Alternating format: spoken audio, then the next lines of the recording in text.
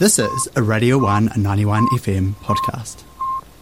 And on the line right now, I'm joined by New Zealand International Film Festival Director Martin Robarts. Good morning to you, Martin. Morena, good morning. How is it down there? Not too bad this morning. The sun, well, it's not up yet, but the sky is clear, and we're going to have a bit of a beautiful day. There's a little, slight frost, but the snow that we had a couple of days ago is dissipated a bit, so we're all good. We're hearty down here. It sounds like, I know you are. It sounds like perfect weather to go to the movies tonight. It most certainly does seem like the perfect weather, because, of course, the festival kicks off tonight, not only at home, as it was going to be completely for a while, but also at the cinema now, and what better cinema than the Regent? Absolutely. It's one of my favourite cinemas in the country. It's just a beautiful space to see a movie, and audiences just really, really engage with the films down there. I was visiting last year during the festival before I took on the directorship, and I just enjoyed my Dunedin visit so much. Oh, we're glad. Right, a bit of a baptism of fire, Martin. I mean, who could have predicted this? But I guess also a kind of a blessing for you personally to be able to come home at a time like this after being based overseas for many years.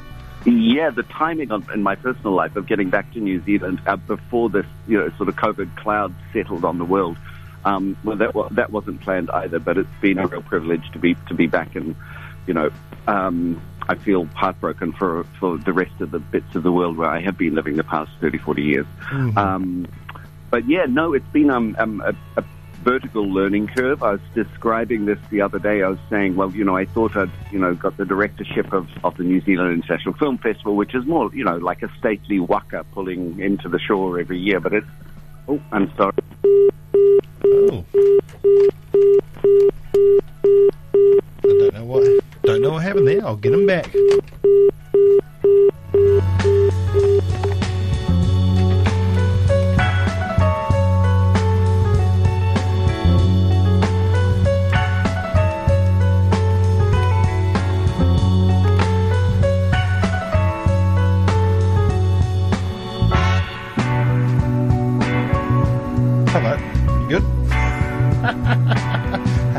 It happened. Oh, we're not on here right now. Oh, I'll just pop straight back on.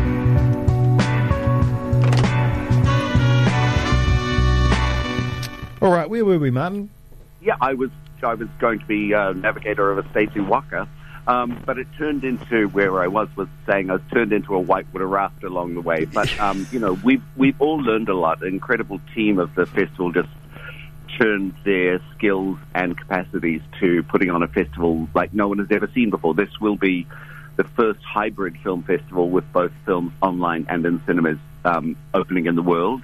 The Toronto Film Festival is going that direction. Sundance Film Festival is going that same direction. So we're sort of ahead of the curve here. Wow, it's amazing. So some of these festivals are probably looking at you and talking to you about how did you do this? How do we get it going? Because, I mean, it's not really a case of just, we'll just chuck them online now. Cinema and online rights are two different beasts, aren't they? Thank you for noticing that. A lot of people who attend our films or see them online don't understand the underlying issues around acquiring rights from the rights holders to put them either online or on cinema. So, yeah, we had sorted out all of the rights for the online films, so we're just sort of closing all those deals when the COVID restrictions looked like they were starting to lift so we could go back into cinemas. So we had to go back to all sorts of rights holders and say, oh, and by the way, how about if we get, can we have 4 screenings of this so we can play it across our 4 main centres? And, so yeah, there was suddenly a lot more negotiation going on, more deals to draft and sign. So yeah, it's been fun. And that's a testament to the team, I guess, that your predecessor Bill has put together as well, right? I mean, absolutely, yeah. I mean, Bill had the most amazing team. The machinery of the festival was immaculate, and the skill base of people we were able to turn. People who were the annual producer of the Auckland Festival here with the Civic Theatre and all of these other venues in Auckland. We turned her skill to being the person who produces all of the online events. So we've been working out of a small studio up here at the Aotea Centre. We set up a small studio in Wellington. I've been interviewing people. She's been setting up many, many interviews with people all around the world at different times. And we'll be going out live tonight with Justin Kurzel, the director of True History of the Kelly Gang, for example. So someone who's really skilled at producing in bricks and mortar turned into a really skilled producer for online events. That's amazing. I had Justin on last week for a chat. He was fantastic, Oh, cool. and that film was brilliant, by the way. Yeah, I'm really proud of having that as our opening film this year. I think it's the one year that I can just program whatever I like because I don't have to worry about our corporate sponsors. Oh, very good, very good. I mean, I guess just quickly with the COVID thing, it's a testament to us as New Zealanders as well to have you in this lucky position to be able to show at places like the Regent and Wellington and Auckland and cinema as well, right? I mean, you probably thought when it did all strike we wouldn't have been here, and many other. We look around the world. Absolutely, and yeah, I mean, and the possibility that we could have slipped back, the way that Melbourne has, for example, is always there. So we're just delighted that, the elimination of the virus is held and we're keeping it at the border. But yeah, we had no idea. I mean, back in March, there was no way of knowing where we were going to be. But as things evolved and changed, we were really excited to start talking to, Sarah, the manager of the Regent, is a great partner every year. And also these were venues that had been, suffering. They'd been dark. They'd had no performances in them. So being able to bring that content, not just to the audiences, but to all of our, a lot of it, not all, but a lot of our screening venues has been an important part, I think, for the festival to play in just rebuilding cultural life across the country. That's right, that's right. When you put something like this together, Martin, what are the parameters?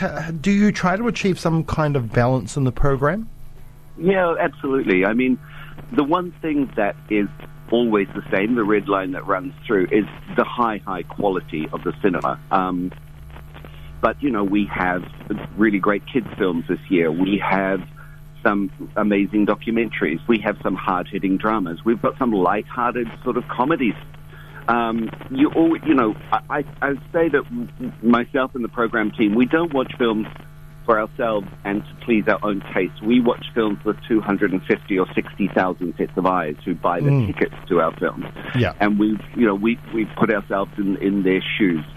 So there's always a spread to make sure that there are films for different audiences. We've really worked hard at looking to find films for some of our more recent migrant communities, films from China, East Asia, looking for films from just different parts of the world that maybe we haven't focused on so much before, and that will continue. We've actually hired international program consultants in Latin America, North America, independent, the worldwide indigenous space, China, East Asia. So wow. We're really making sure that we're speaking to as close as clearly as possible to the diversity of our audience, but also opening up a diverse number of windows for our traditional audiences as well. Did COVID, did it change the program in any way? Did you have more filmmakers coming at you? Oh, please put my film in here. Things I'm not showing over here anymore. Anything like that go on? You know what that's changed is that a lot of the big films that we would normally get from the Cannes Film Festival, the big name directors, the big cast films, Cannes Film Festival was totally cancelled this year. Yeah. First they postponed it, then it was cancelled. So we have 20, sometimes 30 films direct from Cannes every year. Those are higher profile films, the kind of films that normally we'd be showing, Regent, Embassy Wellington, Civic Auckland kind of spaces, Isaac Theatre Royal in Christchurch. We couldn't get those because they simply hadn't been premiered out in the world. We have a few big name films. We've got the beautiful film The Truth, by the Japanese director Coriedo with Catherine Deneuve, Juliette Binoche. So, that's the traditional kind of film that we would have in those big venues. But that changed the program. So I'm saying this year it feels more like a Sundance program or a Berlin program or a Locarno Film Festival program than it might a Cannes Festival program as we might normally have. Nice. Yeah. So the festival opens with the true history of the Kelly Gang at 7 p.m. online, but in Dunedin at the Regent, we're starting with The Truth, a French film by a Japanese director. Yep. French film, Japanese director, a beautiful mother-daughter story. Catherine Deneuve plays an actress diva. I wonder, that's a little close to her real life. And Juliette Binoche plays her daughter. But it's a really complex and beautiful story of trying to find some reconciliation by two characters who may not have been the closest in the earlier part of their life. But the thing I really love about Koreeda directing it, his lightness of touch, his Japanese smile that's behind every frame, I think makes it a very different film than if a French director had told this story with these two actresses. There's something specifically Koreeda-ish about it. And another one, and I got to see it because I had got to do the interview, was from Haifa, Al Mansour, The Perfect Candidate. Oh, yeah. I thought that was a wonderful film. It's a beautiful film, and I think it's sort of indicative of the kind of films that I think are important that the festival shows, that they aren't just great stories, but they speak to society in ways that we don't necessarily see. I mean, Haifa is female director in Saudi Arabia. Yeah. That in itself is an extraordinary thing. This is her second film, and it deals directly, it goes straight for the jugular of women's rights in Saudi Arabia. And yet it's told in this really great family, women getting together to sort of fight the fight of one of their sisters' stories. I think these are the kinds of films that festivals should be showing, that festivals need to show. I think they're the kind of films that audiences also expect of film festivals. Yeah, indeed. Really strong on the doco front too, and I think, documentaries' popularity only grows stronger and stronger. I love a good documentary, and there's quite a few that really stand out from the kind of controversy of Before Everest. That's a brave thing to make, that film. It is. Before Everest, what do you do when Edmund Hillary is mean about your dad? It is a great premise, and the director is so charming because he really didn't want to make the film. Yeah. You kind of feel it because he kind of thought his dad was a bit of a jerk as well, so he sort of thought maybe Sir Ed had a point. Mm-hmm. That all unfolds in the documentary, but his sister insisted that they needed sort of clear Dad's name, or at least get clarity, understand why. And it becomes a family story as much as it played against a very big backdrop of the legend of Edmund Hillary, and Mount Everest is the biggest backdrop, Yeah. I don't know how he took that on. His sister is wonderful. She's so funny. Isn't she a great character? Yeah. Is there anything else, any films or categories that stand out to you? Well, I mean, I love them all equally, as you know. Yeah, of course. I do want to mention that there are some, the animation films are terrific as always. The kids films are amazing, and the New Zealand docs that are beyond the Hillary film. We have two coming to the Regent that will actually have cast and crew with them, or film teams with them. One is called A Girl on the Bridge. It's by director Leanne Pooley, and it tells the story of Jazz, who is a young woman who's a suicide survivor, and she becomes an advocate for suicide prevention in the most extraordinary way. But it's a beautiful portrait of a woman finding, her power and agency, and full of hope, and that's great. And I think that's going to be at the Regent on Monday the 27th, with the Q&A following.